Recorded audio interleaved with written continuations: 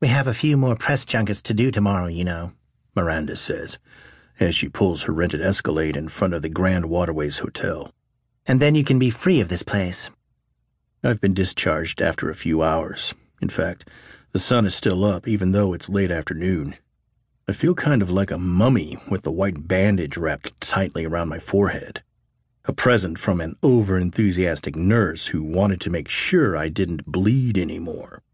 They gave me a few pills, some of them green and a couple that are pink, and told me everything would be all right and to have the stitches taken out at home in 10 days. I look out the window, a wistful feeling coming over me as I look around the town.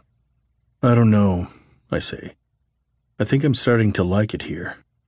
It's been quite charming. Miranda gapes in shock. Gavin Adams, you sure that head wound isn't worse than they say? You were practically seething in rage when we first arrived here. I never would have imagined you enjoying a place like this. What's next? Ready to go horseback riding?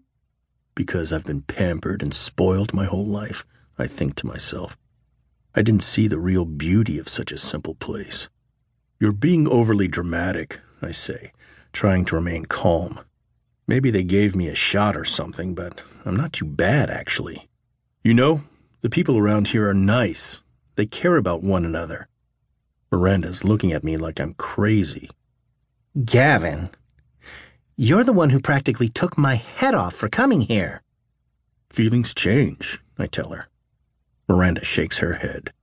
I guess I should be used to this by now. You've been acting strange ever since we got here, and now with that head wound, you'll be speaking another language soon. You'll be calling me ma'am and using y'all before you know it. She mutters the last bit under her breath.